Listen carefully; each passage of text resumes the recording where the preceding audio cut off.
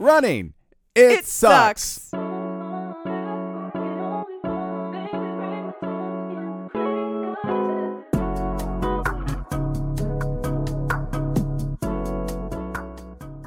Hello, and welcome to another episode of Cheap Smut. My name is Katie Mizell. And my name is Carl Mizell. And this is a podcast that would like to welcome you into December. Hello, my love. How are you? I am well. I am very well, thank you. It is, in fact, December. Mm-hmm. Our son, who you used to be able to ask him what he had for lunch. Oh, yeah. Right after he finished lunch, and he couldn't tell you. Now he knows the date. He knows what day of the week it is. He's on top of this stuff. So he informed you of the date. Yes, he informed me not only today was December 1st, but tomorrow was December 2nd. Ah, yes. He's so smart. He's just wicked smart. It's crazy seeing how much kindergarten has made his brain just explode. I know. It's really cool. It's insane. How are you? I am good, thank you. I'm pretty darn good. I finally finished decorating our house for Christmas. Yes, it looks so great. It looks beautiful. I'm going to do the outside probably over the weekend. We don't do as much on the outside. The inside, I go pretty ham. Yeah. I just noticed you put ornaments on this beam right here in the living room. I did. I actually have enough ornaments to do all of the beams, but I only did those ones because I had to be on the ladder to do it. Yeah. So I did it all at once. Okay. The rest of them I can reach by hand. But yeah, I'm great. Otherwise, I've had a lovely week. It's been a really good week in the life of the Mizell family. So I am pleased as punch. Yeah. Well, we shan't belabor the point any further. Before we dive into the episode, though, if you do not follow us on social media, we do have an announcement to make. Yes. At the top of the show, we are going to continue making episodes through the end of the year. We will have an episode landing on Christmas Day and New Year's Day. Yep. But that New Year's Day episode is going to be our last episode for about 5 or 6 weeks. We are going to take a brief hiatus. Yep. It's time to take a break, get a little rest. We've been doing this consistently for what episode is this? 40 weeks now? This is episode 39 or 40. We also have our 3 author profiles. We also did a bonus episode. Yep, the bonus Jessica Kane episode from early in our run. So I mean, we've been consistently making this show for about 9 months. Yeah.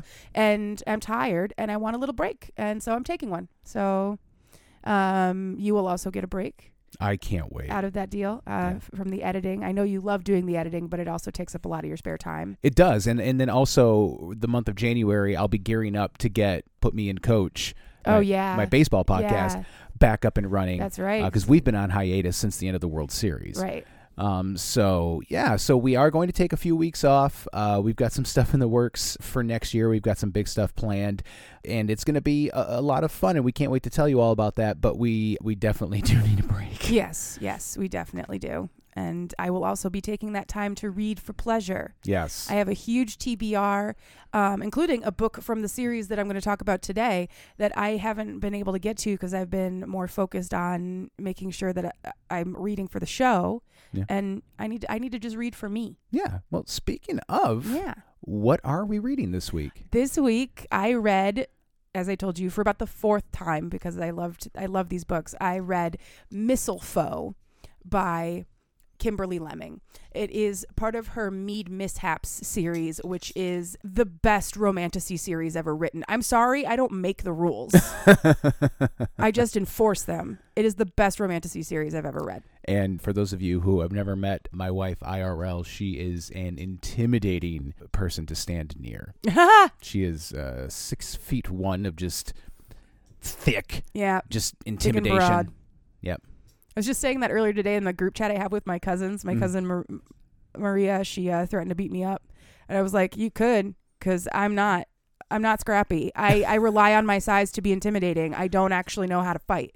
In a real fight, my only hope is using my incredible size to just sit on them or something. Yeah. Take them down at the knees. I try to exist in that same paradigm. I'm a little bit taller than you. Bald, tattoos, because just convincing people not to fuck with you is way easier than being fucked with and having to deal with that. Yes, generally speaking. So it is nice. So, yeah. TLDR, 2 big toughies. 2 big toughies. But Yeah, like I said, I don't make the rules. I'm not going to, like I said, I'll enforce the rules, but not with violence because I'm not scrappy. No. But anyway, I'm sorry, I got distracted because the dog was being a jerk. Where were we? What are we? We were talking about this is the best romantasy series ever. Oh, yes. Okay, so the Mead Mishap series. So I'm going to have just like a little fangirl moment at the top of the episode here. Kimberly Lemming. So when I was going through that really bad depression and I wasn't reading, her book, That Time I Got Drunk and Saved a Demon, is what pulled me back into reading again. And the entire series is so fantastic. The world that she has built makes me so happy, and it's so clever and refreshing, and it feels new.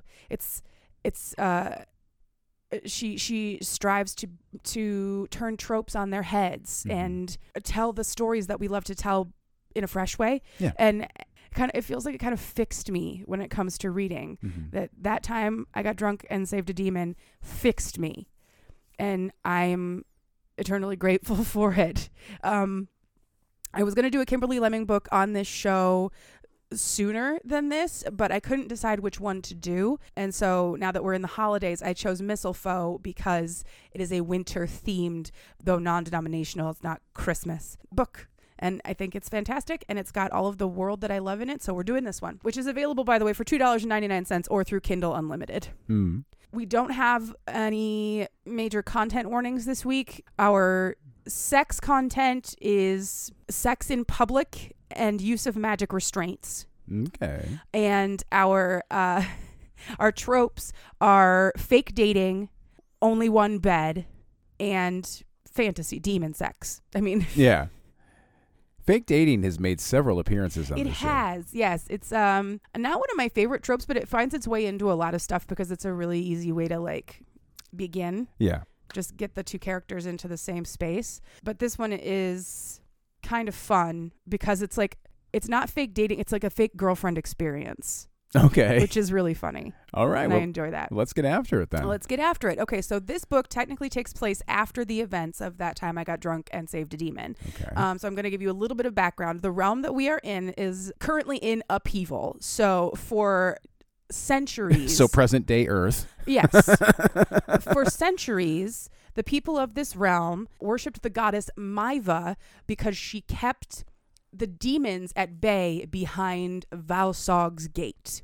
And every 15 years, she would summon 4 young, hot, intrepid heroes to go and do something to reseal the gate until the FMC of That Time I Got Drunk, Cinnamon, found a way to clear the minds of an escaped demon and became his mate and went on an adventure with him with this motley crew and discovered that Maiva was not a goddess, she was a witch who had enslaved the demons behind Valsog's gate.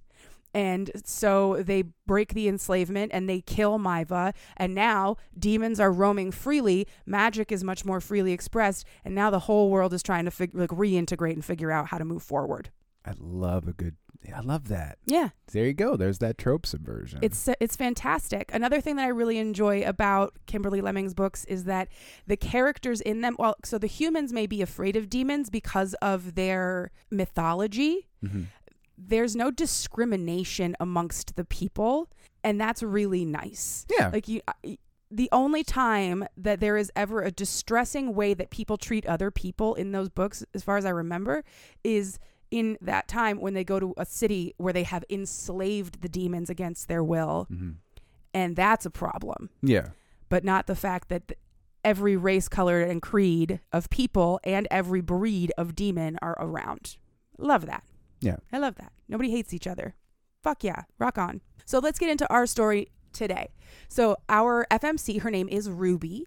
She is 32. She's tall and broad and built like the daughter of a blacksmith because she's the daughter of a blacksmith. So you... Sort of. She's stronger than me. She's got more muscles than I do because she can like swing a broadsword and make a broadsword. Yeah. I can't do either of those things. She's also incredibly blunt and she has a biting sense of humor. Mm. She has a very dark skin and curly hair. All of Kimberly Lemming's FMCs are black women. Excellent. Yes. So that's cool. And Ruby's father is the blacksmith in the city of Goldcrest. And business is booming because ever since the demons came back, people are arming themselves because they're terrified. Mm-hmm. So they've been making a shit ton of money. That's great. But The problem is that they need ore in order to make weapons, and the king is hoarding all of the ore in his own whatever dumb kingness that he's doing. Bit of an ore whore, huh? Or hoarder? Or hoarder? Or hoarder. Or hoarder. Okay. I just like the phrase or whore. Yeah. So in order to keep the business functioning, Ruby's dad went into the mountains, mined some ore himself to make weapons with, but he stole that ore from the territory of a fox demon who lives up there, and so now he is cursed. And the curse is that any weapon he makes with the stolen ore can talk, and they are all antagonistic, insulting, and filthy. So like when we first start the book, he is pounding a dagger on the anvil, and he hits it and it says, "Yes, hit me harder, daddy." Like that's incredible. Every single weapon in this place talks. So they're losing business because nobody wants to come in to their shop and have an axe tell them that they have nice titties, you know? I do. I mean, I do, but most people don't. Yeah. There's a video game that has a similar conceit, but with firearms. Yeah? It's called High on Life, and if I remember correctly, all of the weapons do it. They talk? Yes. That's rad. They quip. Oh. And whatnot. I love a quippy weapon, boys. But it's sometimes video games will have the occasional firearm that talks, and it never is just like, "Hi, I'm Tim." Yeah. Tim the gun. Yeah. Tim Gun. I swear I didn't mean to do that. But how fun would that be? It's fashion. You just critique Oh my God, fun of what you're wearing. Somebody please. Yes. Tim Gunn, the talking gun who insults your clothes before he gets Before you get shot, you get a withering appraisal of your God. outfit, and then you die. Yes. Literally adding insult to mortal injury. Frankly, the Tim Gun. It's fucking brilliant. Just imagine, like, it's tacky. It's got a pair of sharp glasses on it as well. Incredible suit. Yep. Always an incredible suit. That great hair. Anywho, so Ruby decides that they need to get the curse removed. And since her dad's not going to do anything about it, she's going to go take care of it herself. So she goes home and she prepares an apology basket filled. Yes. Yes. Yes, it's an edible arrangement, but also with like special runes. Not even. Just It's just a basket full of baked goods and a bottle of wine. And she walks up into the mountains to go take it to the fox demon and be like, "Here's some nice stuff, please. I don't want the swords to tell me that my dad likes butt stuff anymore." Why? Please take the curse away. And so off she goes, and she takes a sword with her, and the sword that she takes is Alexis. Alexis is a talking sword and a recurring character in this series, and I love her. She's so fantastic, but this is her introduction. So they go up into the mountains. Ruby and Alexis go up into the mountains, and they have like a little chat. This is where Alexis makes up her own name. She's only been alive for 3 days, so she just made up a name when she was asked. And Ruby explains that they are there to find the fox demon, and Alexis is just like, "Oh, okay. Hey, trees, where's your master?" Mm-hmm. And the trees start to shift and swirl into like this tunnel leading downward, and she falls down into the tunnel and tumbles all the way down into the fox demon's territory. She's magically led there, basically, but she lands face first in a cherry cobbler. So that sucks for her. When she looks up, she is looking at a giant white wolf the size of a barn. Oof. A massive wolf that it licks the cherry cobbler off of her face. And so she gives it the basket, like, "I brought you this basket of apology goods," and it like sniffs through it and eats the stuff, and then like turns its nose up at the wine because the wine's not good enough for him. And she's like, "Fuck you, man. Like, come on, I brought you nice wine." I'm not drinking fucking Merlot. Yeah. And he says that he will lift. So this is the fox demon in question, obviously. He says that he will lift the curse off of her father if she agrees to be his mate. And then he turns into a man, And he is our FMC. His name is, or our MMC, sorry. His name is Luca. He has wild white hair, very dark skin, amber eyes. He's gorgeous. And his one of my favorite descriptions, his voice is like a perfectly tuned cello. That is, yeah. Yeah, it's poetic, right? That's poetic. well done. And like when he transforms, Ruby's just like, why are they all hot? This is going to be a lot harder now because he's hot. I don't know what to do with this information. And Alexis is back there in her scabbard like, oh my God, he's so hot. You should fuck that guy. Bless you, Alexis. Bless you. So he takes her into a house that he basically grows out of the ground. So he has the ability to manipulate and grow plants however he wants to. So it looks like he grows what's basically a hobbit hole, and they go inside this hill, and all of the furniture inside is trees, but that are like shaped like tables and chairs and stuff, which is super cool. And he tells her that he needs her to pretend to be his mate for 1 week at the winter festival that is being hosted by the local dragon, because he needs to get the dragon's favor so that he can maintain his hold on this territory. And because a mate will make the territory more secure, because a mate implies offspring, which implies no territory disputes.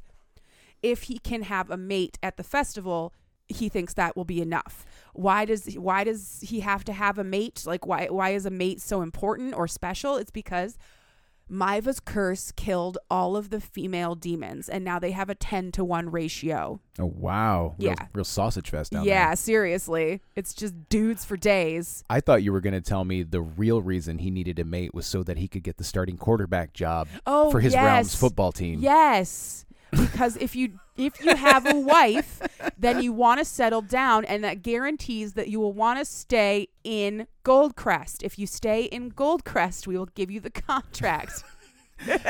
Go back and listen to our episode on Pump Fake, for why that joke is actually hilarious. Quite funny. We are very funny. Yeah. Anyway. I don't know if you know this yet. Because females are so rare, having a mate by his side will secure him the territory. Mm-hmm. So they sit down at this tree table and they start negotiating terms in exchange for being his mate for 1 week and acting like that in public, kissing, flirting, touching. We need to sell this. He will lift the curse, and if he secures the territory, he will give her father exclusive mining rights in his mountains, which will make them incredibly rich. Mm-hmm. And that's not really something that she can say no to in terms of a business deal. And also, he's crazy, stupid, hot, and he makes her really horny. So there's not really a downside to this situation. She asks him, like, is sex implied here? Are we going to have sex? And he's like, well, do you want to be wine, dined, and fucked for a week? Because I'll do it. You're hot. Like, this whole scene is very sexy. There's a lot of like thigh touching and flirtatious glances and like looking at lips and stuff like that. So they're both very on board. Well, I mean, I suppose I could be trouble to fuck you. Yes. I mean, if you're into it. If you really want to. I won't say no, but I won't enjoy it. Yeah, I'm not a monster. Yeah, so he's like, if you want to, yes, absolutely, I will fuck you. And she agrees. So she agrees to the terms of this deal, and so he's like, fantastic. In order to seal this deal, he lifts her up on the table and he eats her out. What? We don't have time to build anything. This book is 60 pages long. We are beginning. No, but I've done some light studying. I've never seen anything like that in anything about contract law. I don't think that's how this works. No. This is a different realm. Yeah. Here we have to make our names go all squiggly. Right. Over there, you have to give the contract partner an orgasm. Orally. Yeah. Cunnilingus or fellatio. That's the only way. Oh, no, because they had that lawsuit, remember? And the judge did determine that if you could talk them out, then you could talk them out as well. Because that is also oral. You understand what I'm saying?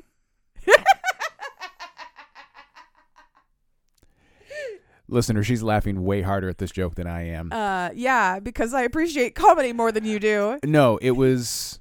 I'm really just processing. I can't remember the last time you went that far for a joke. That was impressive. Yeah.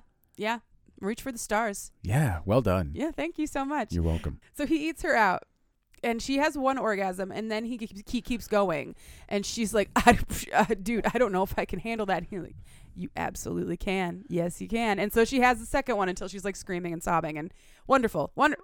Great job. Love a positive attitude, boys. Absolutely. She asks if, or no. She doesn't ask anything. He says that he would love to stay and fuck her all day, but they can't be late to this festival. Like, they have to be on time. Tardiness is not tolerated, so they have to go. And they go. They just go to the festival immediately. Don't wash your face or anything, Luca. No, why would you? You want everybody to know you're mated. You're going to go in there with pussy on your face.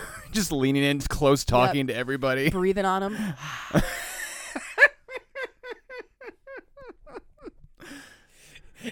Hey, smell this.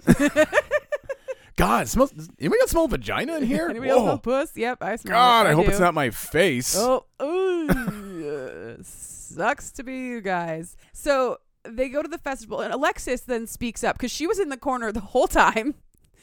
She's conscious and aware of everything that's happening around her. She doesn't have eyes or mouth or anything. I don't know how that works, but she definitely knows what's happening. And she demands to go with them. She's like, you're not going to a week of demonic hedonism and leaving me here.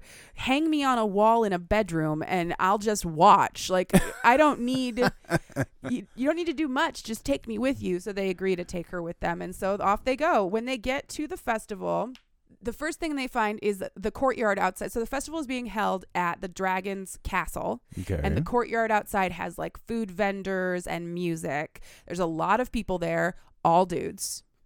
Typical. And she's on his arm, blending right in as a mate. He spots a spider shifter who looks a lot like Catan, but if Catan's complementary color was red instead of purple. The book Ensnared by Tiffany Robert. He was the MMC of that book. Yes. Yeah. Yes, a giant spider centaur.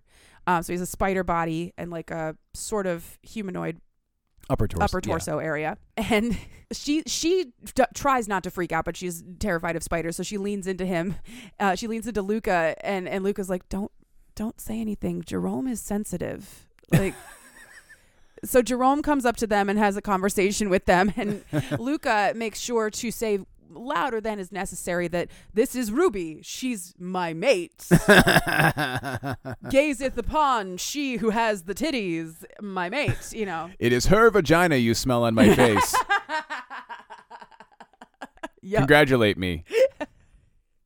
And Jerome starts hitting on her almost immediately. And it turns out that just like having a mate may be politically good for Luca, but it's not going to make it socially easy for her to be there. It's not like people will avoid her because she's mated. Mm-hmm. They're all going to hit on her instead and try and take her away. They finish that conversation with Jerome and they head inside to the bedroom that they have been assigned in this castle. And Luca goes to go and like do some businessy type things, then leaves her and Alexis in the room where they lay on the bed for a little while just because it's the nicest bed that they have ever seen. And then Alexis is like, so what are you going to wear to dinner tonight? And Ruby realizes that she didn't pack anything. She has nothing. Mm. She's got the clothes on her back. And they're probably not, like party appropriate. No, they're travel clothes. Yeah.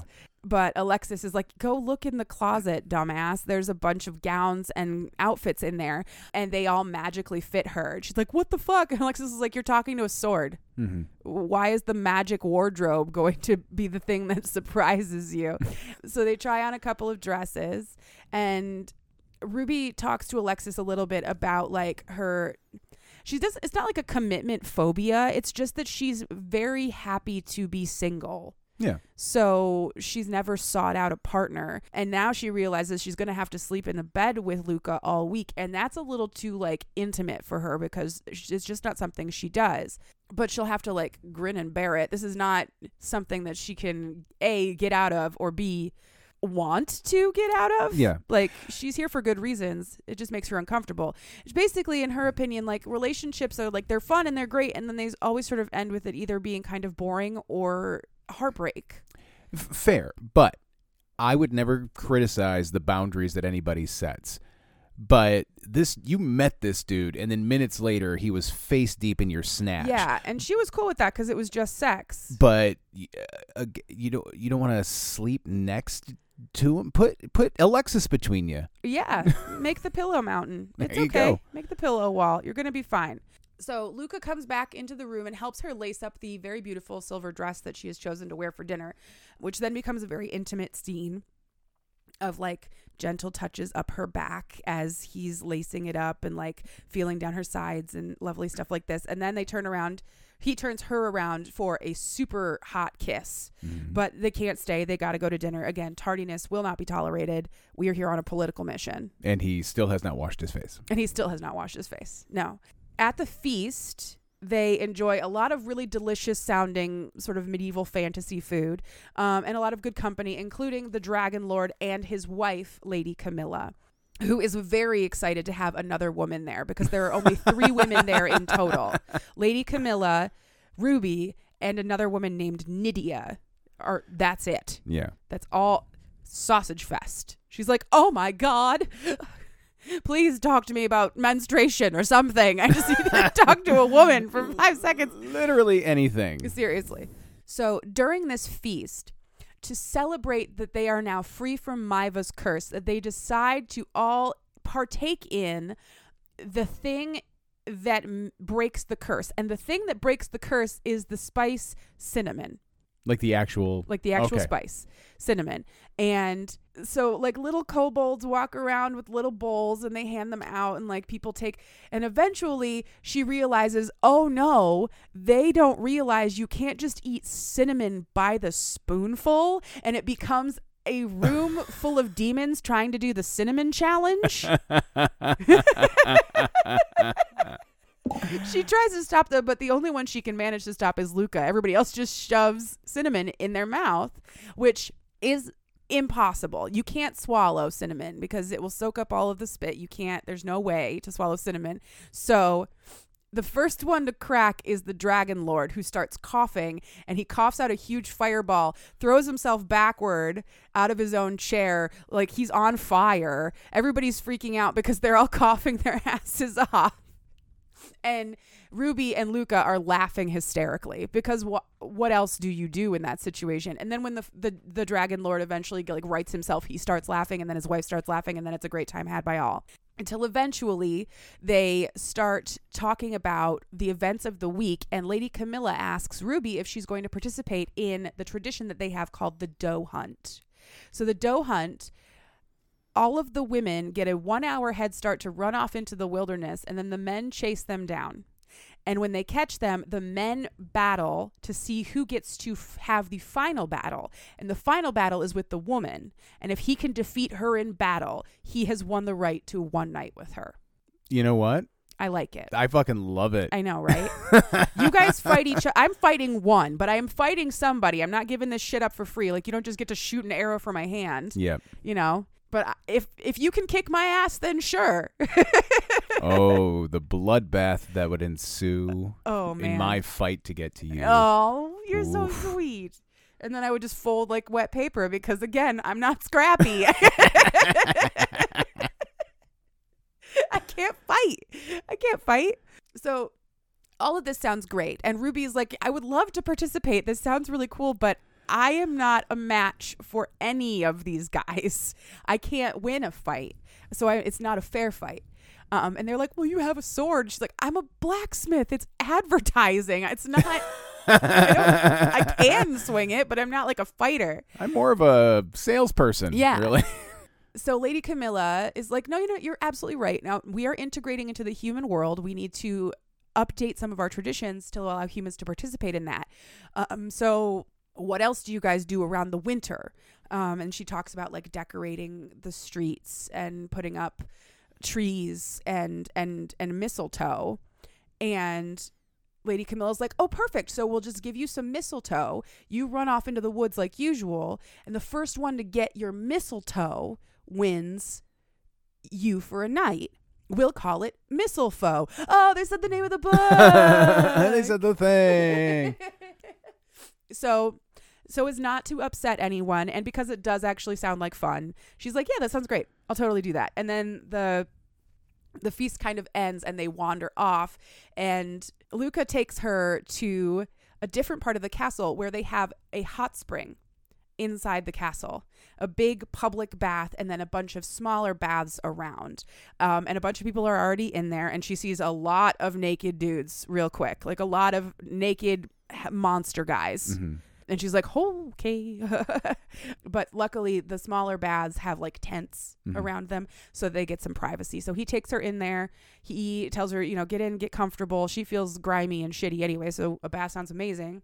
And he goes off to like get supplies. The steam is so thick that when someone comes back in, she assumes it's Luca, but it's not. It's Nydia. And Nydia's there to throw a little snit because she's taking attention away from Nydia.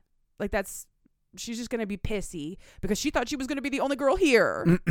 And now she's not. And some of the dudes don't like me as much because, damn it, I wanted Luca or whatever. Yeah. Some dumb bullshit that Nydia does. Thankfully, because the steam is so thick, Nydia does not notice that the person throwing insults back at her is Alexis. So Alexis gets to do some of her best work. Just antagonism. Oh my God. Just chirping. That was bad. Yes, just major chirps. Throwing major chirps, pissing Nydia off so bad that eventually she transforms into a werecat. Ooh. So she's very dangerous in and of her own right. But I think that Ruby is safe because cats hate water. Yeah, true. Very true. Right? Eventually, they do get her to leave by basically being like, yeah, okay, kill me. Sure. Present my bones to Luca. That'll get him. Yeah, that'll do it. Make my femur into a heart-shaped necklace, you fucking freak. Big and dumb so she idiot. she just like huffs away. She's like, you're never gonna frass him. Yeah, exactly. And then Luca comes back, and he's brought a bottle of wine and some towels, and she invites him to come into the tub with him or with her, and he's like, are you sure? Because you know what that means. If we get naked, you know what that means. Yeah, absolutely. I know what that means. Get in this fucking pool, dude. So he pours her a glass of wine, and he has her sit on like a rock ledge, and he's like, just lay back, drink your wine, and I'm going to eat you out some more. Enjoy. Fucking A, that sounds amazing. Here's a glass of wine. You're in a hot tub. I'm going to lick your pussy now. Right. Yeah. And she's like, wait. Shouldn't I because you've already done this for me. Like, shouldn't I maybe do it for you? And he's like, absolutely not. I don't know what kind of fucking schmoes you've been dealing with down in Goldcrest, but you are dessert and I've been waiting for hours. So lean back, honey pie. So he eats her out until she comes at least once. And then he lifts her out of the tub and carries her to like a stone bench that's nearby and sits her on his lap so she can straddle him. And she notices out of the like flap of the tent that one of the demons is running away like with his hand over his junk. Like they've heard everything on purpose. Like they're doing this publicly for a reason. And everybody who was in the public bath is now in a private bath jacking off, or they have left. And she's like, fuck yes, this is amazing. Like, it makes her feel real sexy to know how wanted she is. Yeah. So she rides him for a little while, and then he flips her onto her back and he fucks her for a little while. And then he uses his magic to grow vines that then hold her arms in place. Mm-hmm. And then he grows a vine with a rose on the end of it, and he uses the rose to like play with her clit. Interesting. Yeah, like the petals close around it. Yeah. And it like shakes back and forth. Like he basically invented a vibrator. Yeah. With his magic. And fucking yes, it's amazing until the very end, and then everybody's coming and it's wonderful. And Alexis is still there. Let's always remember she's always around. That's just weird. She's over in the corner going, "Get it, girl!" Yes. Hey, get it. Alexis would be very supportive of you catching that rail. Could you ask your sword to not? Could you ask your sword to not? I don't mind if she's here, but could she stop critiquing my work? I know what I'm doing. Clearly. Yeah, he's fine. It's fine. It's all good. And then the whole time he's also stopping to come up for breaths and going, "Oh my God, can you believe how mated I am in here?" I mean, really just fucking her is enough, but Right. yeah, he could be like, you're the best mate ever, Ruby. Thanks for fucking me. I'm very much enjoying our mating as mates Yep. because we're mated. Yep.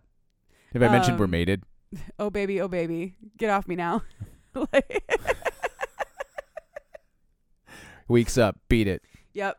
You're done. So that's the end of that chapter. Then the following chapter just starts with the sentence, the following few days were a pleasant whirlwind of good food, good company, and general dick wizardry. So they've been having a great time. Yeah. Yeah. It's a winter festival. They're fucking constantly. And it's wonderful. But this chapter starts with, so this is the last day now. It's the last morning. Sorry. It's the last night. Mm-hmm. There's one more morning. So the last evening, Ruby is lying in bed and sort of like moping about their time coming to an end. And like Alexis is pointing out that in her own very special Alexis way, that they don't have to end this now. Like, if you guys just fucking talk to each other.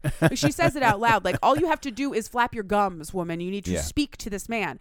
And she's like, but it's not that easy.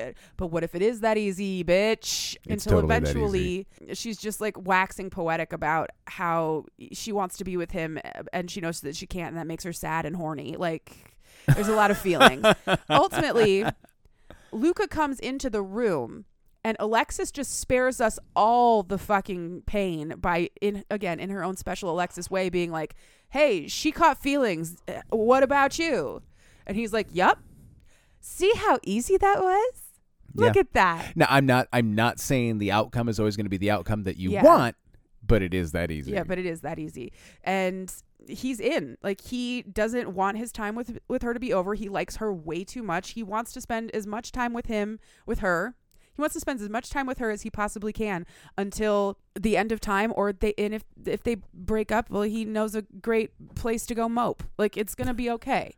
So he then says that he has secured his territory with the dragon.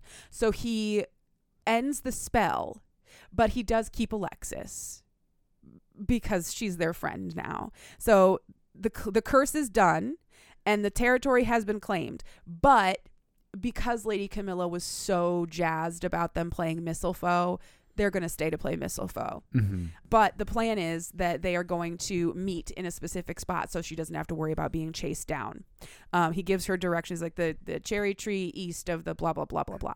Here's the problem with that, though. Ruby doesn't know her cardinal directions very well, and Alexis is a sword. So the next day, the chapter of Mistlefoe starts with her being chased up a mountain by Jerome and 2 minotaurs. They got lost. They don't know where they are, but they're definitely not where they were supposed to meet. They ran across some dudes, and the dudes started chasing her, and they're chasing her up the mountain. And apparently, Nydia has also spread the rumor that they broke up, that Luca and Ruby have broken up, so nothing is going to stop these dudes. They think they are well within their right to chase her down and get the mistletoe. So she's climbing up this mountain. Alexis is calling out instructions to her for where to swing so she can swing Alexis behind her as she goes. And she's like barely keeping these dudes off of her until eventually she like climbs up to an outcropping and she kicks one of the guys off, or she like swings her sword and hits him in the horn or something. And they're far enough away that she can stop and be like, can we take a break? Because I don't do cardio. I'm tired. And they're none of them are willing to give it up because they ultimately, if they get the mistletoe, they get a night with her, whether she's broken up with Luca or not. Mm-hmm. And eventually she just like screams her rage at them. And when she screams loud enough for it to be heard far away, a bush magically transforms into a sled. She hops on it, cuts it loose, and slides down the mountain directly to Luca, who is under this cherry tree with Nydia, who has found him first and is demanding that he fight her because she wants him that bad. Fight me, you punk. Yeah. Let me get that She tells fox demon dick. Yes. She tells Ruby that she's not needed because Luca is going to blah, blah, blah, blah, blah. And Ruby just gets up off that sled, walks right up to her, cocks her fist back, and just rocks her shit. Oh, I thought she was going to rocks her shit. hoof her in the box. No, it would have been good if she hoofed her in the box. It would have, but no. So she rocks her. She falls back. Ruby's like, that is for making me run. And literally nothing else. Literally nothing else. Ultimately, she started a rumor that made a bunch of dudes chase her, so she had to run, and running fucking sucks, so she got clocked for it. Like, it's about the running. I like running, and I think it sucks. Yeah. I hate running, and I think it sucks too. Join us at our next meeting of the Running Sucks Club. Running. It sucks. So Nydia's all pissed. She wants to fight. She transforms. She starts storming towards Ruby like she's going to kill her. But the roots from the cherry tree come up out of the ground and grab her and hold her still. Luca steps up. He's like, fuck you. What the fuck do you think you're doing? Nydia starts screaming about how he can't possibly choose a human over her. And he gives this really fantastic, impassioned speech about how she was never even an option because Ruby is his soulmate and he is in love with her. And then he turns to Ruby and he's like, I know that that's probably a little too fast for you, but just go with me on this because I am in love with you. And Ruby's like, I love you too. So they exchange their I love yous and they kiss. And as the book of our minds fades to black, it is heavily implied that they're going to fuck right there. Possibly with Nydia still watching. I don't know. Definitely. You have to assert your dominance. Yes. And that is the end of our book. No epilogue. Wow. Happily, they all lived hornily ever after. Yes. You don't need an epilogue. There are 3 more books and a novella. Just go read those. Yeah. Another novella called A Bumpin' Boo Hale, which is a great name. Well, hell yeah. That was a fun little blast. Yes. They're delightful, right? That's all of the books. So all 3 of them are That Time I Got Drunk and Saved a Demon, That Time I Got Drunk and Yeeted a Love Potion at a Werewolf, and That Time I Got Drunk and Saved a Human are all equally as delightful in longer form. I can see how a book from this series could potentially pull you out of a depressive episode. Absolutely. They're brilliant and beautiful and original and fun. Oh, just like you. Oh, thank you. You're so nice. You're welcome. So, yeah, thank you so much for listening. That was Mistlefoe, and it is a very happy little book that I was very happy to share with you. And I was very excited to hear it. You have been brimming with excitement and joy. Yes. You were, I believe, conversing with Gwen and talking about how you couldn't wait to tell me about Alexis. I can't remember who you were saying. Oh, I think I made a TikTok about that. Oh, yeah, that's right. I can't wait to tell it. I couldn't remember. I was asking for quotes, but I didn't get any, unfortunately. Oh, yeah, that's right. But I did we would play. How much time do we have? Oh, we got plenty. Okay. I thought we would play a little game. So back before I did this as a show, I used to annotate my books. I would just highlight things that I thought were good. Mm-hmm. So I thought we would go through and I would just read a couple to you. Yeah, sure. So some notes of things that Katie really thought were great. Page 3, men are dumb and are seldom worth the bother. True. Preach. Page 24, I love that you're willing to let a man you just met clap those cheeks, but not those emotions. Respect.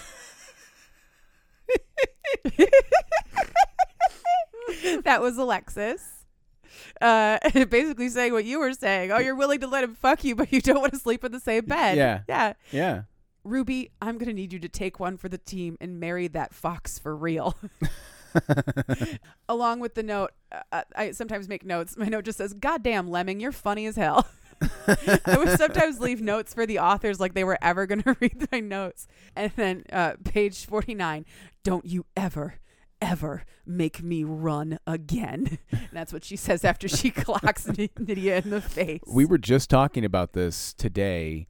Like, one of the first lessons our children need to learn is if you see mommy running, yes, don't say anything. Yeah. Just run with her. With mommy. Because if mom is running, something has gone terribly wrong. Yes, there's a real problem and it's behind mommy. So follow mommy.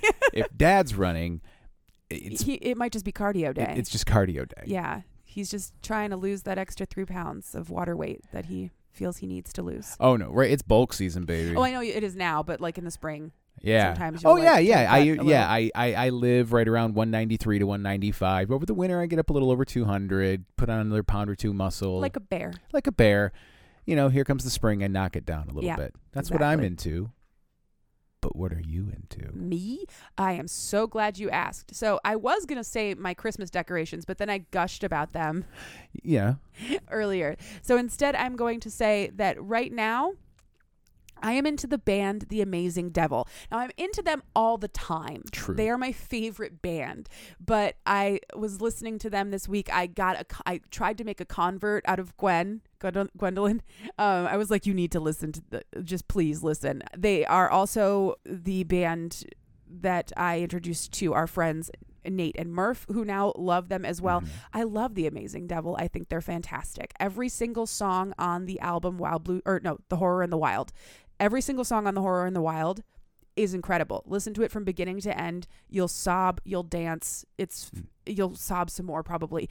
I just love them so much. Now, if you're not familiar with The Amazing Devil, I can't remember the woman's name in the band, but you might know Joey Beatty. Madeline, I believe. Her name is Madeline. Okay. But it's a man and a woman, and the man is Joey Beatty, who plays Jaskier, the bard on The Witcher, the TV show with Henry Cavill. Yeah. That guy. Yeah. And Madeline. And I believe Madeline. Yes, yeah. they're a fantastic British folk duo. Mm-hmm. Good stuff. What are you into, my love? So many things. Oh, yes. But I opted to share my present love, even though I'm only one episode in. The episode is an hour long. I am very into Blue Eye Samurai. Oh, yeah. On Netflix. It is a fucking phenomenal samurai anime. It is set in the 17th century in Japan. The borders have been completely closed to anybody, any outsider who is not. And basically, it's gotten to the point now where it's extremely rare to see anybody who is not of Japanese descent. Okay. Which is why our main character, Mizu, is such an outcast, because her mother gave birth to her, and her father was one of only 4 white men known to still be within the borders of Japan. Oh. And she is walking around with round eyes that are blue. Yeah, okay. And so now she is hunting down, and in her guilt, well, let me back that up. So in her mother's guilt and shame, she committed suicide, or so we are led to believe. Okay. I don't know. Maybe I haven't gotten that far. But she is now seeking revenge and looking for the 4 men who could have been her father and seeking to off them. So it is a vengeance tale. It is a bloody, gory anime. It's funny. It's very charming. I looked up from my chair a little bit yesterday, and I saw some stuff that looked like some like a good old fashioned training with a master. Yes. Yeah. There was some good old training with a master. There was there was a flesh trader that had a very, he was a, I guess, pimp, for lack of a better term. He pulled out this gun that she immediately recognized was not of Japanese make. It was a European model. So she knows that this guy must have some connection. Sure. So she quickly, unsheathes her blade and relieves him of a couple of fingers and part of that gun. And then he says something to her on the way out, so she takes a couple more fingers. Just for grins. I cannot remember the entire cast. I know George Takei is in it. Maya Erskine plays Mizu. It's a pretty sick fucking show, and I fucking love it. So I can't wait to watch more of it. Blue Eye Samurai. It is on Netflix. So I highly recommend that. I will link to a trailer in the show notes. And Katie, what video or what song by The Amazing Devil do you think I should share with the listeners? What song? Oh, God. Well, since I hyped up The Horror in the Wild, let's pick a song from that album. Let's go with Wild Blue Yonder. You got it. Such a good song. All right. Anything else before we... I don't think so. We mentioned the hiatus. We did. And I think that's all I got. Thank you for coming on this journey with me. I was happy to do it. In the meantime, You can find us on social media. We are on TikTok and Instagram at Cheap Smut. If you would like to send us an email, you can do so, cheapsmutpod@gmail.com. If you'd like your communication to be a little faster and more real-timey, you can join the Discord, which I just now realize, I think it's at least the last 2 episodes, but definitely the last episode, maybe the last 2 episodes, I've said, go to the link in the show notes, and I have not put the link in the show notes. Making a liar out of yourself, dude. I know. I'm still not used to it. Plus, I am extremely inactive in the Discord. If you would like to purchase this book, you can go to our link tree, which definitely is in the show notes, and it'll be the top link. It is not an affiliate link. We do not get money for this. We're just trying to help out the authors. The music that you hear in this and every episode is called Nostalgia by Mackay Beats. You can find it along with thousands of other songs free of charge for you to use at the Free Music Archive, freemusicarchive.org. What do we have on the agenda for next week? Next week, we are reading Snow King Catches His Snowflake by A.E. Valdez. I have never heard of this author. I found this book while I was searching for good Christmassy stuff to read, so I'm really looking forward to it because it's brand new. I'm looking forward to hearing all about it. Heck yeah. Until then, listener, if there is a book in you, write it. And if there's fucking in it, I'll read it. And then she will come on this show and explain it to me for your entertainment. Now go do something nice for yourself. Bye-bye. Bye-bye.